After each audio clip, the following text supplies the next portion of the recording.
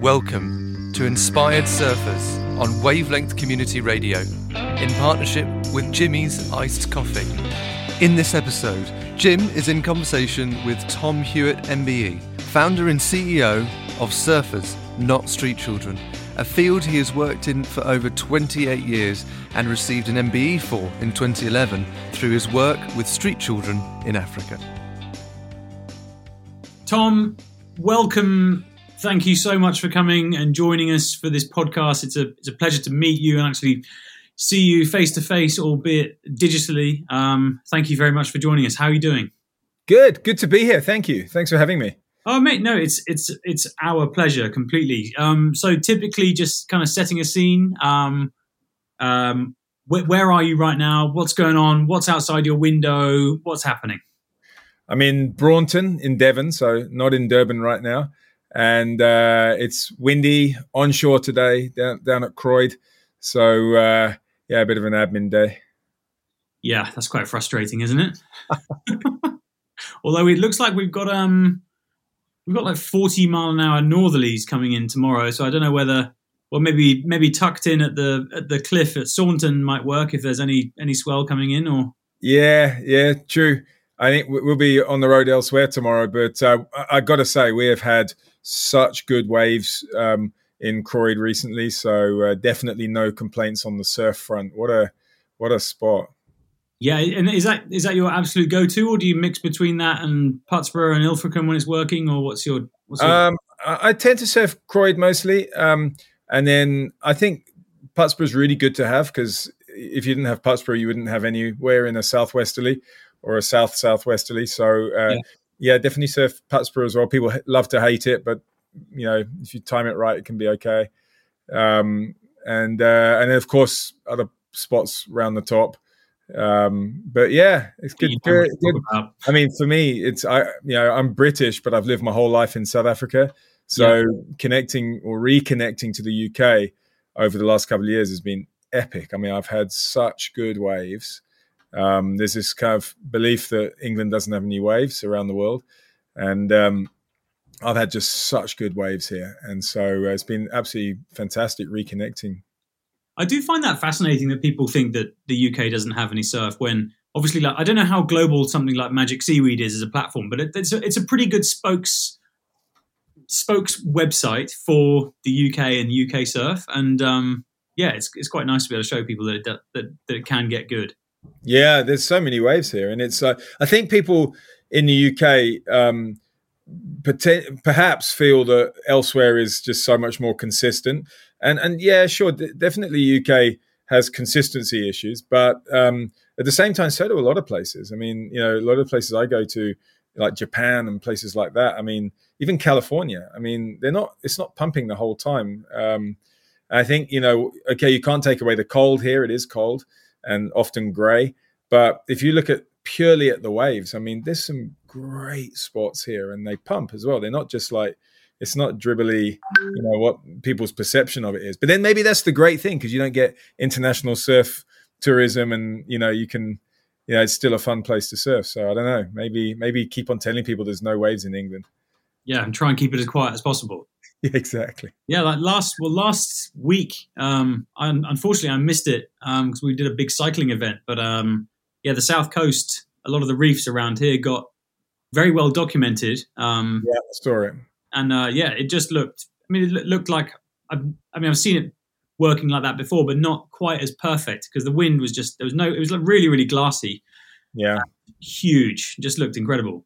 Well, that spot, I won't name it, but that spot, the reef that got a lot of coverage up the channel, not the one further down. That spot is one that I've wanted to surf since I surfed it in the 80s. Oh.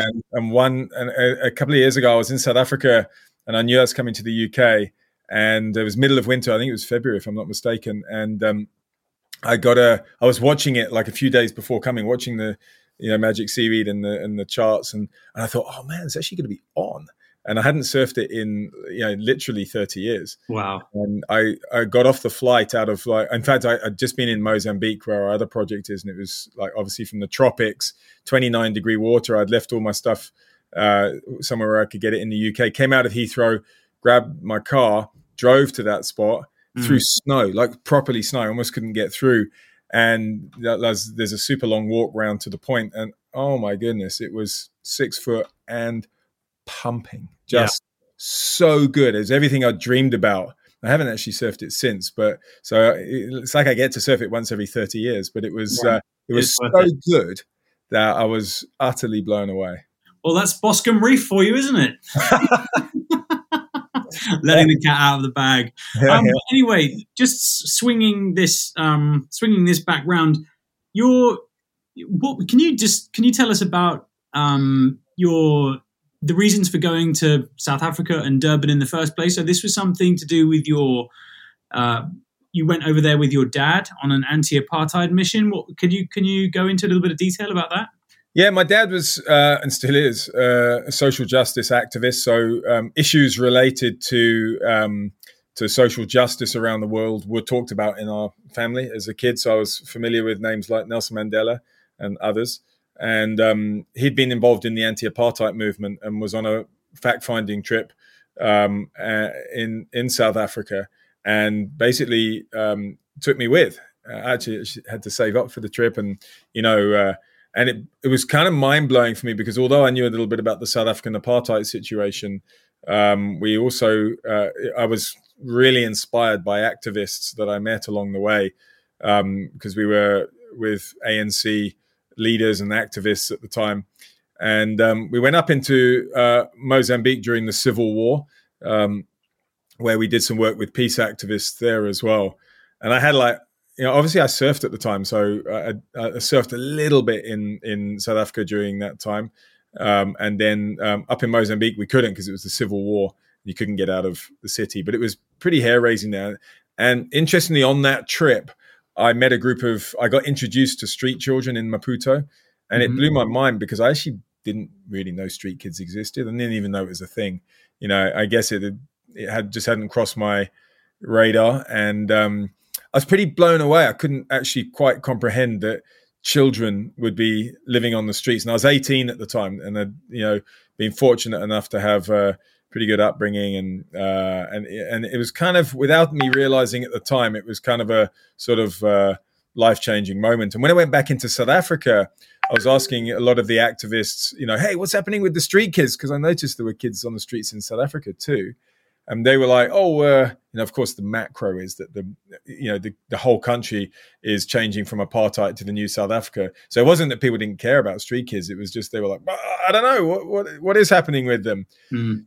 So if you can imagine an 18-year-old, I had really little to offer. I mean, and I stayed out in South Africa because I was so inspired by the movement, and I wanted to be involved in some small capacity with the transition into the new South Africa, but just didn't have skills, didn't have anything to offer, was kind of just naive. And I said to friends who were, doing great stuff out there, so what about if I get involved with the street kids? And they were like, oh yeah, that's great. Yeah, no problem. And I did. I went and got involved with the Street Kids organization there in 1991. And weirdly, although I'd never have imagined it, the last however many years has been working with street children, and it's become a sort of vocation. And in about 98, fused with my other sort of passion, which is surfing. So it's been quite a run. How long did you plan on going out for when you were 18? Were you thinking this might just be a few-month trip, or were you kind of packing up everything to go? And what did you go with? I mean, you'd obviously had you done like GCSEs and A-levels, and you were kind of like really fresh-faced, and you were slapped in the face with this street children kind of issue, and how did that pan out? Oh, definitely that. I mean, I was I just finished my A-levels and didn't do particularly well. Was kind of, parents were thinking university, grades were thinking less so.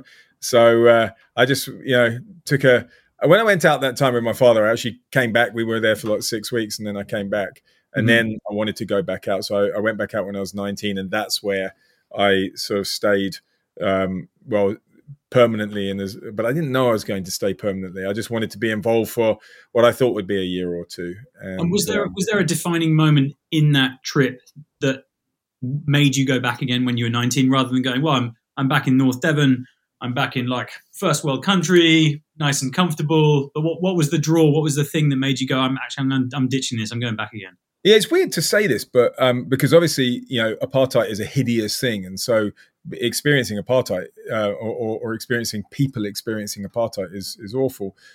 But the camaraderie among the activists at the time was actually pretty special. And the people I met were absolutely incredible. So that was definitely what drew me back. And South Africa is a beautiful country, and there's so many pluses about South Africa as well.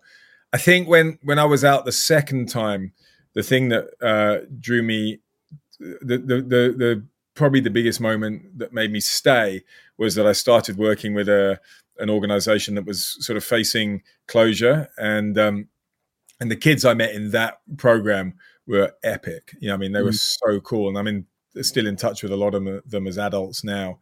And probably the kids in that program were, was just something that became like a family. And what was the name of that program? The name was Isaiah. Okay, and that was similar to your initiative at the moment, but not necessarily including surfing. Yeah, no, definitely not including surfing. And it was, when I say similar, it wasn't similar because obviously that was a slightly anarchic time, and we've obviously have our program is professional in as much as we've gone from that era to one where there's social workers and carers and all these different professionals involved. But definitely similar in spirit. It was about getting kids off the streets, and in that case, out of the rubbish dump environment. Kids were living on the dumps, which was right next door to the program. So it was pretty amazing. I was inspired by an African mama who was working in the program, an older woman, and she was just so incredible with the kids. It was really inspiring to see, and so kind of inadvertently kind of pushed me down the path of, I just got involved without thinking about the future, to be honest, and it just there never seemed to be a time where I didn't want to do this and be involved. That was going to be my next question. Of, do you remember kind of like your first day of actually working? Of actually doing it as this is my job? Because a lot of people go, I'm going to go to a charity evening, I'm going to spend a little bit of money, and then I'm going to go back to my normal life. And obviously, you didn't have that kind of, I'll dip my toe and then I'll go back to normality. You were like, I'm in it, and that's it. I'm in it to win it now. Yeah, I don't think at that stage, I don't think I ever got proper like a salary. I think I got stipends and we got the support of an organisation in the UK at the time to assist with some funding for the organisations. I'd have just got little stipends. Definitely wasn't a sort of like there's a salary type thing. Yeah. Did you have I would say, I'm sorry? Did you have to work another job in order to just actually feed yourself? Yeah, I did at one stage actually, filling up bottles in a tiny little factory in East London that was owned by some surfers. Yeah, I did do that. We had some pretty funny moments actually. I think it's important for people to know that kind of thing, because you can't. It's all fair and well knowing you're doing such a great job with running a charity, but you've also got to pay rent. You've also got to do your thing to survive. True. It's interesting to know, right? What else do you have to do in order to fulfill the burning desire, which is to help street kids? You've actually got to go to a bottling factory in this kind of thing. Yeah. It was crazy. I mean, it was this little factory, and I literally would just go like that with a handle, and it would squirt glycerine into a little bottle. It was a hair product that would, it was like, and it's the three surfers in there, so it was just like, it was actually pretty fun because of the banter. But it was I mean that paid the way for a while. Yeah, and with regards to the program that you've set up, initially it was helping street kids through drama and music and football. Is that correct? Yeah, we had an array of programs sort of back in 1998. I founded the program in 98, and we called it the Durban Street Team. Okay. And at the beginning, it was just we rallied a group of people together who were concerned citizens, really. And we had a vehicle that I'd managed to get somehow. And we'd just drive around trying to identify street kids, build relationships of trust with them, and assist. And bear in mind, at the time, there was very little in terms of professional structures If you think about the welfare system in South Africa, it was built for a minority.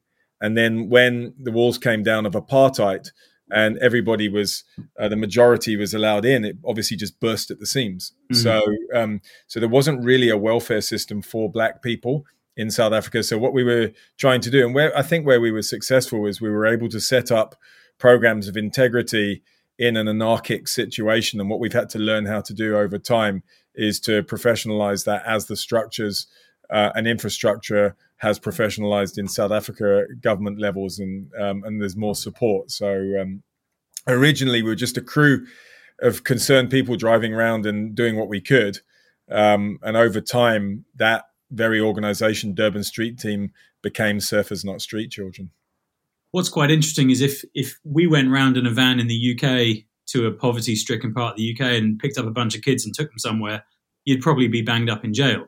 Whereas we often talk about that. That's a really interesting thing because, I think when you're in moments of anarchy, and I don't mean that in sort of a sense of it being negative sort of chaos. I mean, in terms of where there's no infrastructure for a period of time, which coming out of the old and into the new was, you have to do things in a way that would certainly not be acceptable in a place where there's infrastructure and not be appropriate. Obviously there are very good reasons why there are great structures in place in places. And in South Africa now, you couldn't just do that. It was very much of its time. Yeah. Obviously there's no red tape to jump through. There's no, I need to set up an account. I need to do this. I need to register as a business. I'm actually just going to drive because that kid needs my help right now, and I'm going to go and do it. Right. And to be honest, we were good at being able to work in that anarchic situation and develop something of integrity.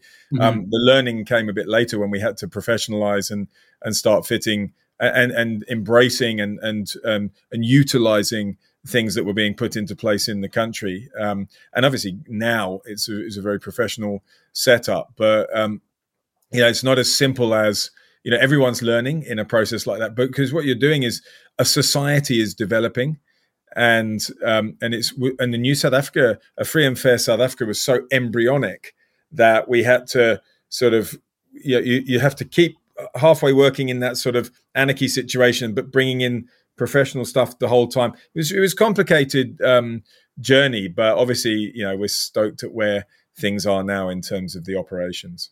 Yeah, it's almost like you had a bit of a blank canvas to play with, and now you've got the structure to help you continue doing what you're doing in a professional manner. Yeah, exactly. That's a good way of describing it. Yeah. Yeah. And then, so your personal passion is obviously from surfing, from growing up in North Devon. I mean, I don't know how passionate you are about drama and music and football, but the difference, what I'm trying to understand here is the difference in not necessarily Stoke level, but maybe just the feeling that you get when you see a street kid who's played football for 2 hours versus a street kid who's gone surfing for 2 hours. So, and I understand there was one day you were somewhere on the beach and one of the street kids said to you, "Oi, I need to have a go at that surfing thing." Is that correct? And if it is, could you expand on that for me? Sure. Yeah, that is exactly what happened. I was surfing on the wedge side of the New Pier, which is the premier surfing spot in Durban, and there's a little bowl on the wedge side, and I was surfing there. It's only small, it's 2 to 3 foot, probably more in the 2 foot region, but super clean, like just a nice little bowl, and hitting a sandbank so that so it was, you can get really good in those bowls. And one of the kids came walking along the pier. His name is Tula, and he said, "Hey Tom, I want to surf." I knew he could swim because he'd been in the program, so I said to him, "Okay, jump off the pier." In Durban, for those who haven't been to Durban, you can when you're surfing in the bowls, you can just talk to people on the pier because the piers are quite low. Okay. And also it saves the paddle out as well. To be honest, the piers have rips anyway, so it's an easy paddle out. But you just jump off the end of the pier, although you're not technically supposed to. But anyway, point being that it was safe for him to jump off the pier. I strapped the leash to his ankle and pushed him into a wave. And of course he didn't stand up, but he did belly surf it all the way. And I'm behind the wave, so I can't see him, but I can hear him hooting all the way down. And all the way, properly hooting all the way to the beach. And then he got up, grabbed the board, ran up the beach, ran up the pier again, jumped off again, wanted to do it again and again. It was a bit of a light bulb moment for me because, my sense was that I surfed, but I didn't really feel that I wanted to impose what I loved on the kids. Mm-hmm. And kids in the area were really into soccer and, other sports. So I thought, it's a bit weird, isn't it, if I just come in and then everyone wants to surf. But at that moment, I was like, oh, man, that's kind of challenges me because, I've got so much stoke out of surfing my whole life. What about, I don't want to deny it to the kids. So I was in this, kind of like, what do I do? And they just wanted to surf after that. So we introduced it as one of the programs. And so alongside art, drama, music, soccer, all sorts of things. But surfing just blew up. And soon this crew of surfers was changing the racial demographics of surfing in Durban, because surfing in Durban was exclusively white. Yeah. There was a handful of black surfers in the 90s. They had to kind of like act white. And then you get these street kids come in who honestly were, they were tough and hardened. And, the locals some locals were super supportive, but others were like, this is not for these kids. And we had a lot of problems. But the kids were so... You get any grief from that? Like, or huge amounts of grief. Yeah. How do you deal with that, considering what you're doing is 100% great? Yeah, obviously some people don't see it like that. Do you just give them a slap around the face, or what do you do? No, because half of them had done military service, so I was run pretty fast. You know what? It definitely wasn't everyone, but there was some people who just did not like having these black kids in the water. And part of it, I think, was a fear that if they got better, they wouldn't necessarily respect the elders of surf. Because if you think about it, black kids couldn't have parents that surf because parents were black people were banned from the beaches during apartheid. So they couldn't have a history of surfing. It's not just that black people didn't like the water. They were banned from the surfing beaches and the safe beaches. So they couldn't develop a history of surfing. So I think there was some fear that these kids would become the new locals. And, once it sort of became more black surfers, then the white surfers had maybe a fear. But then there were other guys who were super cool. I mean, I always remember the one time I was having abuse hurled at me because actually they were a bit scared of the kids, weirdly. But they would hurl abuse at me, and one guy was even swinging punches at me. And another surfer, a well-known surfer, a friend of Kelly Slater's actually, Shane Thorne, who was the powerhouse enforcer of the new pier, he just paddled up to me and said, "Hey, listen, you carry on doing what you're doing." He says, "This is great. Yeah, I've got your back." And if anyone knows Shane Thorne, I mean, he's a good guy to have saying positive words about you in the lineup. So that was pretty cool, and that was that must have been the late 90s, early 2000s.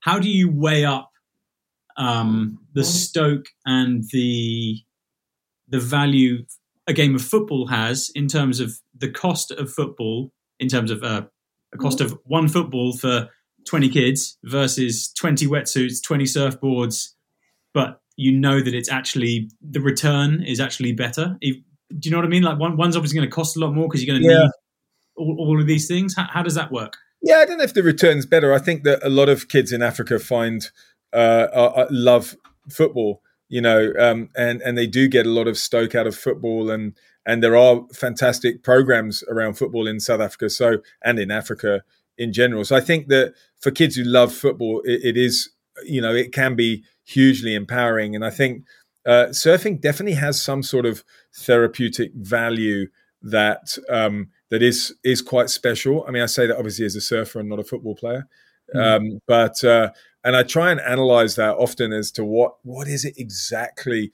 that makes it so addictive. And I think, and this is just opinion, that I think riding a wave, that moment of riding a wave is you are forced to be in the present. And as soon as you kick out, you can come out of that.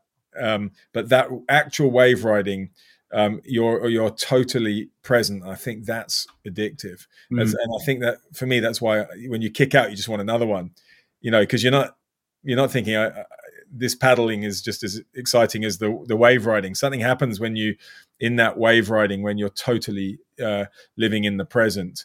And I think that that and the fact that there's quite a lot of self mastery in surfing. So it can be a team fun, but it's not a team sport. I mean, it is self mastery, and I think that that's really good for dignity. So obviously being a great football player is great for dignity as well. But with surfing, you kind of have to, you can be coached, of course, but you have to do it yourself. And there's a lot of, actually, for that reason, there's a lot of crossover life lessons, surfing metaphors that we use in the program. And but I always say to people that with our programs, surfing isn't the model. Surfing fits the model, but it fits it really well. Yeah. So our model is surfing alongside mentorship and care, whether that's psychosocial care or whatever. Surfing, mentorship, and care.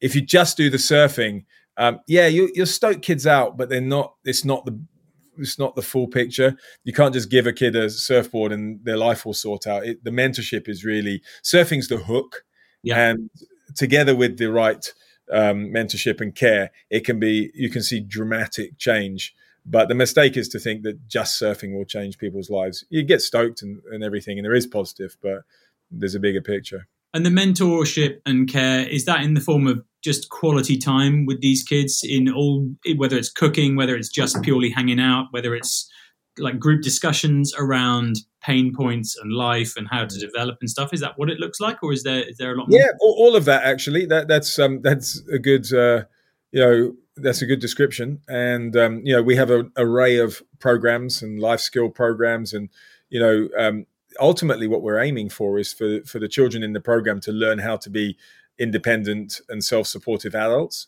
So and to be able to get out of the scenarios that they're in. So we work with kids that are living on the streets. We work with kids that are living at risk of street connectedness, which basically means living in an environment where the street life is all around them, even if they're not on the streets. And that's so what we're offering can range from rescue right through to diversion and all that's in between. So for some kids, they may not have had the experiences, but they could very well get caught up in gang life and the drug culture and prostitution and whatever it is that's going on around the streets.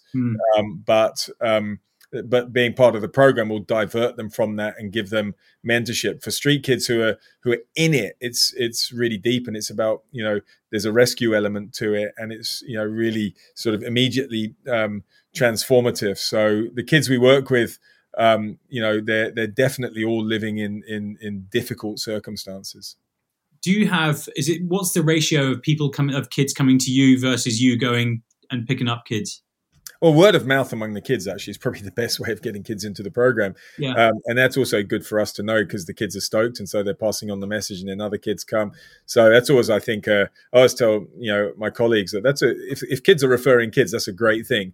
But we also have what's called outreach teams that go out into the streets and identify children at risk, develop the relationships of trust, just as we used to do in 1998 with the Durban Street Team. Just this time, they're led by social workers and carers, and they're just a bit more, they're able to assist in, better in a way, because there's more infrastructure and training and all of those things. What about just the daily risk? Because if I was imagining doing that myself, and please excuse my ignorance here, but I'm imagining myself going into a very deprived area, going to kind of maybe see if there are a couple of kids that could do with some help.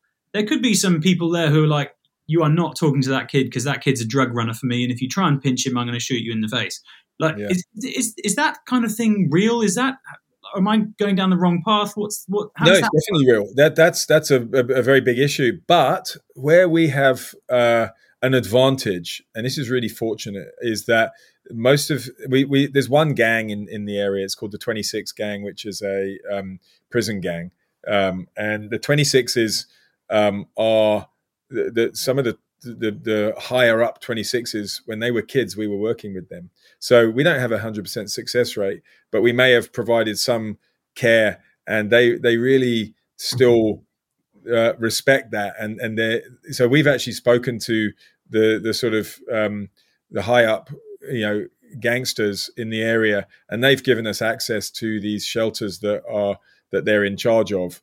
And they've said, yeah, please do work with the kids. And actually, it's kind of nice because they're saying we don't want these kids to have to grow up like we have.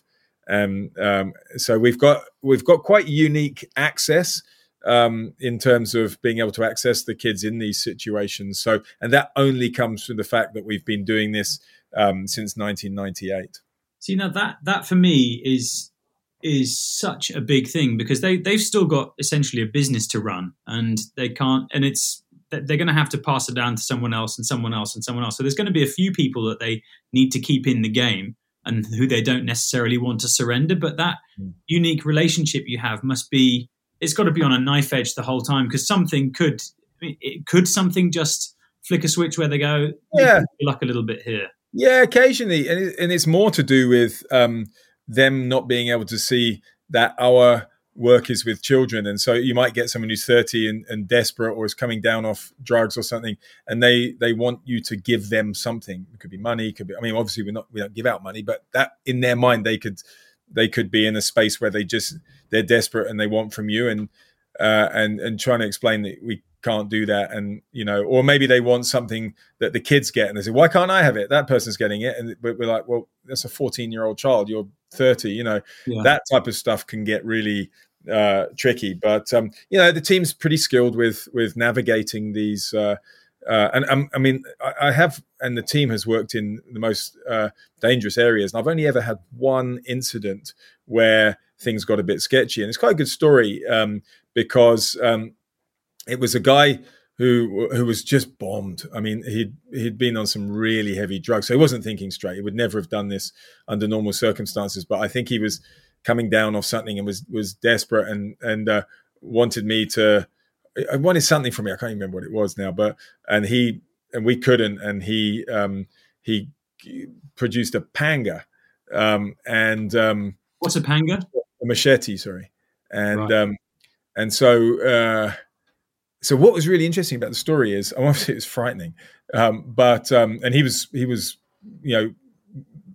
basically looking like he wanted to hit me with the panga, and then the kids themselves formed a wall around and between me and him, and I was able to get away from the area on foot, and the kids stopped him. They put themselves in actually potentially harm's way, which was pretty. It's only happened to me once, and it was a long time ago. It's probably about 15 years ago. But that was a scary incident. But it was also a moving incident, because these are kids that the team's desperately trying to help, and then they get an opportunity to help one of us. In this case, it was me, and they did it without even thinking of their personal safety. Straight in. I mean, and one guy who's actually dead now, and sadly he got stabbed to death in another incident, not in that one. But he just took control, and and he didn't have any physical prowess over this guy, but he just wasn't going to let me get stabbed. So I'm always, and when I think about him, he obviously he's passed on now, but I do have I'm very grateful to what he did and to how the kids all rallied round on that day. How do you deal with things like that? I mean, that was just almost not, with all due respect, that was just a passing statement of like, oh, he got stabbed to death, and we've now kind of moved on from that. Anyone in a normal circumstance over here, if their friend got stabbed to death, they might just be, rocking in a corner for the rest of their lives. And obviously you've been exposed to a serious amount of, your eyes have been open to lots and lots and lots of pain and death. How do you look after yourself? Yeah, I suppose maybe similarly to how a doctor would. So, I mean, you can't emotionally invest in every time. I mean, sometimes you can't help it. I mean, obviously everyone's human.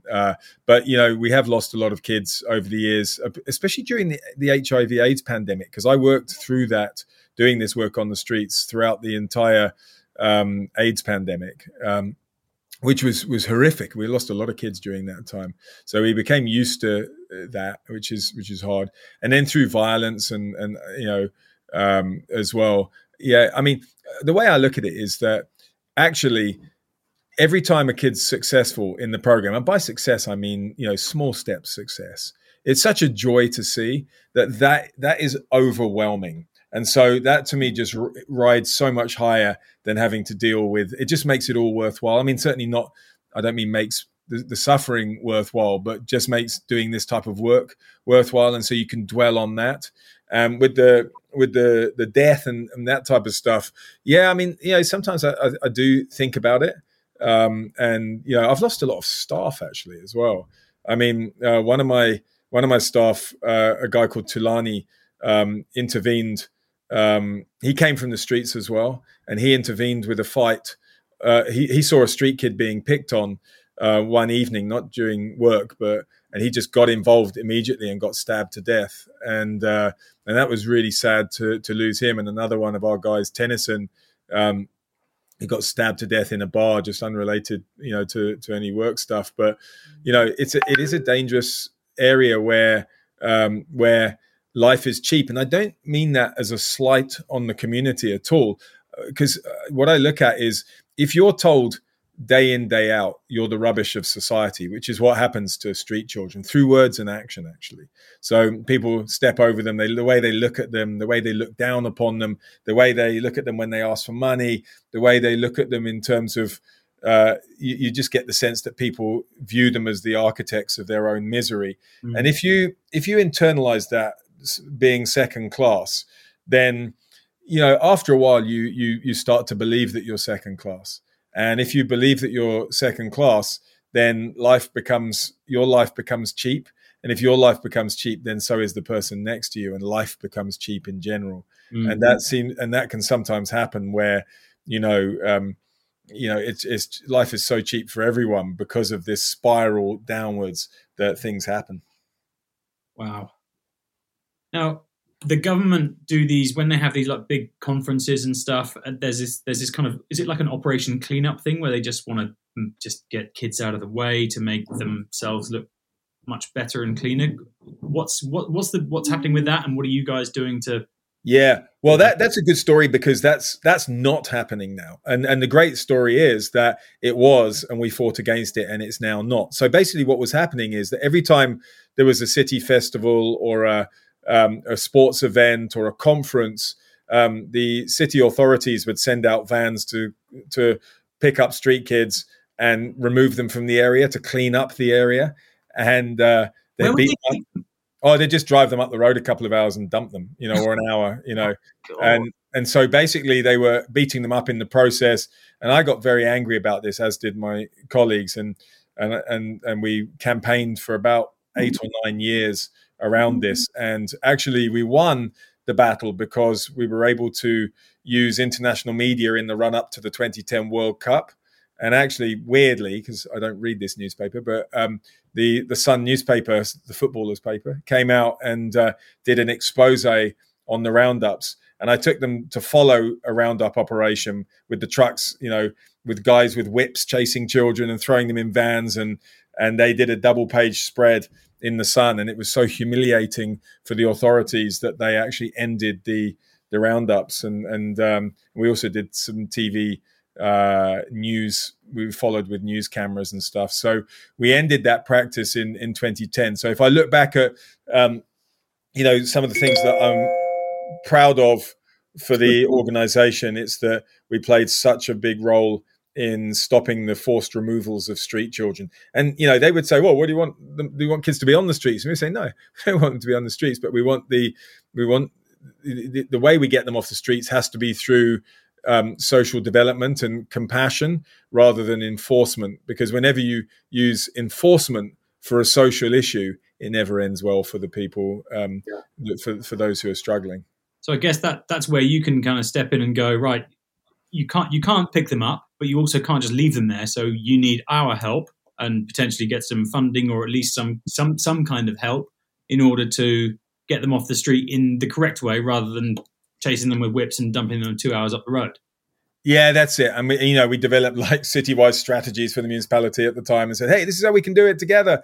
They weren't interested. But, now actually, as time's gone on, we've got a good relationship with the municipality. I mean, we don't ever want to fight for the sake of fighting. There's some really good people in the municipality We get on really well with them now. They love the work that we do.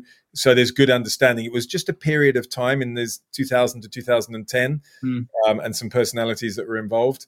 And so nowadays, we don't have that. Those types of roundups are not going on of street children. Well, I mean, just from me, well done.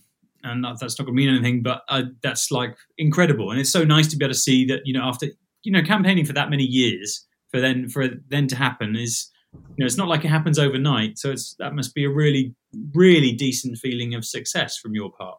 Oh, that's very encouraging. Thanks. Yeah, it was a long campaign, and definitely when I look back at some of the images of it, because we've got so many images of these kids during these roundups and what they used to endure, I do think to myself, wow, that is something that the organisation has really, contributed to in the new South Africa. Yeah. And how many kids are on your program now across Mozambique and SA?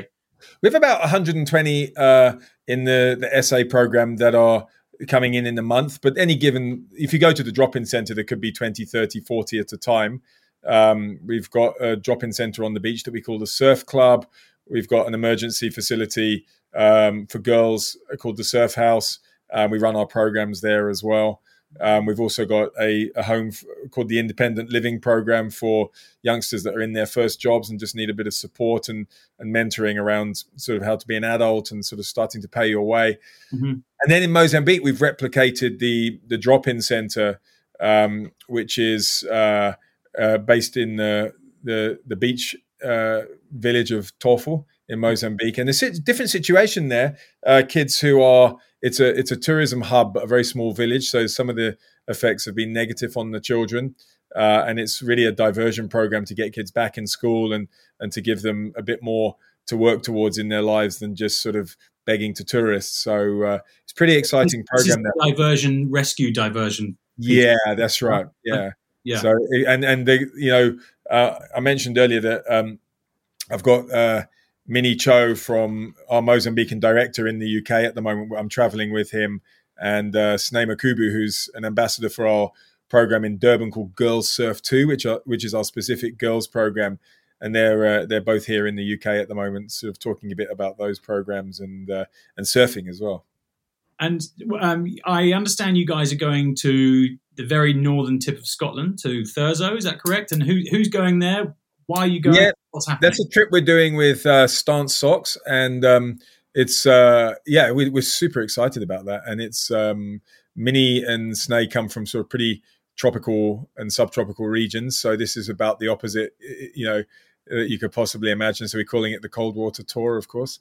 But yeah, we're really stoked to get that opportunity, and we've been in North Devon, and we've had a really good swell in North Devon. A couple of weeks ago was just pumping, and so as well as meeting with supporters in London and supporters in the southwest, Cornwall and North Devon, we've got an opportunity to go up as a team to Thurso. And my son as well. Going up. So there's Minnie, Sneh, my son Siander. He's a junior ambassador for the organisation because he grew up with all the kids in the program. I mean, he literally grew up at the program. So and he's a sort of junior surfer now. So he's a junior ambassador. So the three and myself, so it'll be four of us in total. Amazing. And the two crew that you're taking up with you, were they recruited through from as street kids, or did they have different lives and come and work alongside? How did they? Yeah, they weren't at all. Sneh comes from she's got a family and lives in a township in South Africa, but there's a lot of social problems in most areas in South Africa, and her father, who's a lifeguard, put her into a program with our coach as a diversion, and there's something really positive to be involved in. So still a compelling story, but definitely not a street story. And then Minnie from Mozambique, he was he's also had quite a tricky childhood story, and we met him when we went up the coast. Before we had a program in Mozambique, we met him when I took surfers from the program, really good surfers from the program, youngsters who were sort of QS level surfers, and we met with the kids in Mozambique, and he was one of the kids, and now he's 22 and leading the program. They're around actually. I'll give him a shout. Minnie, are you around? Yeah. Sneh is fast asleep. We'll talk to Sneh in a moment. Let me introduce you to Minnie Cho, Director of Surfers Not Street Children in South Africa. Hello, how are you doing? Good, how are you doing? Yeah, pleasure to meet you. Pleasure to meet you too. Thank you for having me. Oh, no, not at all. How has it been over here? How's the cold? How's the surf? Oh, it's been great. I think Tom mentioned it that, we're from a very tropical background. So it's been nice to experience the opposite and kind of have a play on the trip. But we've lucked into some good swell, good weather. So, it's been good. I've been loving it here, actually. Now, with tropics, does that actually mean no wetsuit at all? Or do you still need a wettie? Where I live in Mozambique, not at all. I do not own a wetsuit in Mozambique. And the coldest day in winter, I'm still out in board shorts and not even with a wetsuit top. Oh my word, that sounds great. So how is it paddling in a 5'4" with a suit and big boots that you can't feel your toes properly? I haven't experienced a 5'4". I've been wearing a 4'3". It hasn't been too bad. Been wearing a 4'3". It's quite something to get used to. But I thought that the neoprene would affect me, but I actually I did the Croyd surf contest on the weekend when I arrived and ended up winning the men's division. So I was surprised at myself. No way! Congrats! That's so cool. Thank you. So I was quite surprised at that because I thought that the wetsuit would affect me and the booties because I was still getting used to wearing booties. So yeah, it's not too bad actually. You smashed it, and you're excited for Thurso? Yes, I've heard a lot about it, and obviously even in Mozambique, I've seen obviously on social media or I've seen the wave, and there used to be a event up there. So it's a right-hander. I grew up surfing right-hand point breaks. I don't know if it's a point break, but it's a nice looking right. It looks so amazing. I'm quite excited. Just the cold is the issue, but we'll deal with it. Are you going to surf? Is that backhand or forehand for you going right? Forehand. Oh, okay, so then great. Yeah, amazing. Right at home. Well, I mean, I've been here 40 years. Well, not 40 years, 20-something years, and I still haven't been up there. So you beat me to it, and I hope you get all of the conditions, all of the most amazing, because the light up there looks unbelievable. The light in the UK at this time of year is one of the things that I love the most. It's just outrageous, and it gets better the more north you go. So I hope it's absolutely stunning for you. I'm sure it will be. Thank you.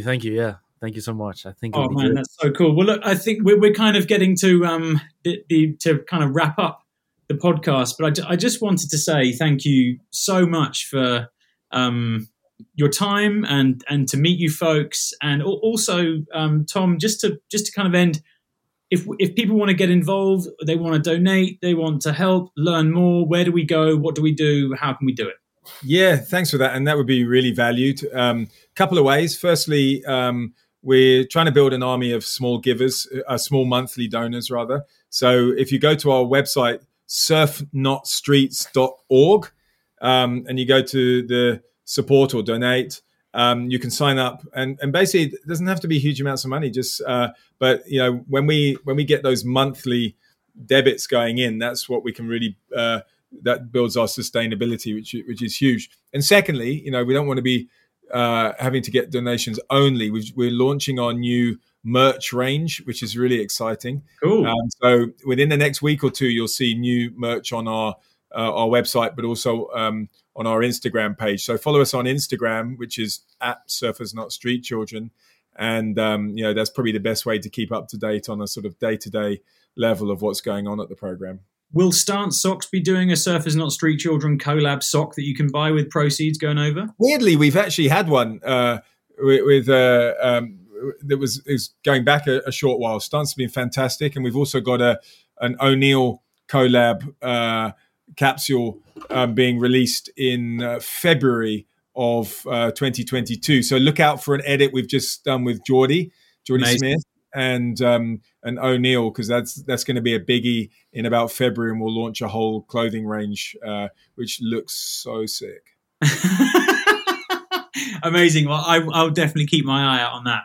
Thank you so much for your time. It's an absolute pleasure. You guys are total heroes, and keep up the insanely cool work, and good luck with everything else, and enjoy Thurso. Thanks a lot. Thanks so much. Thank you. Take care, folks. See you later. Cheers. The best. Yeah. Bye.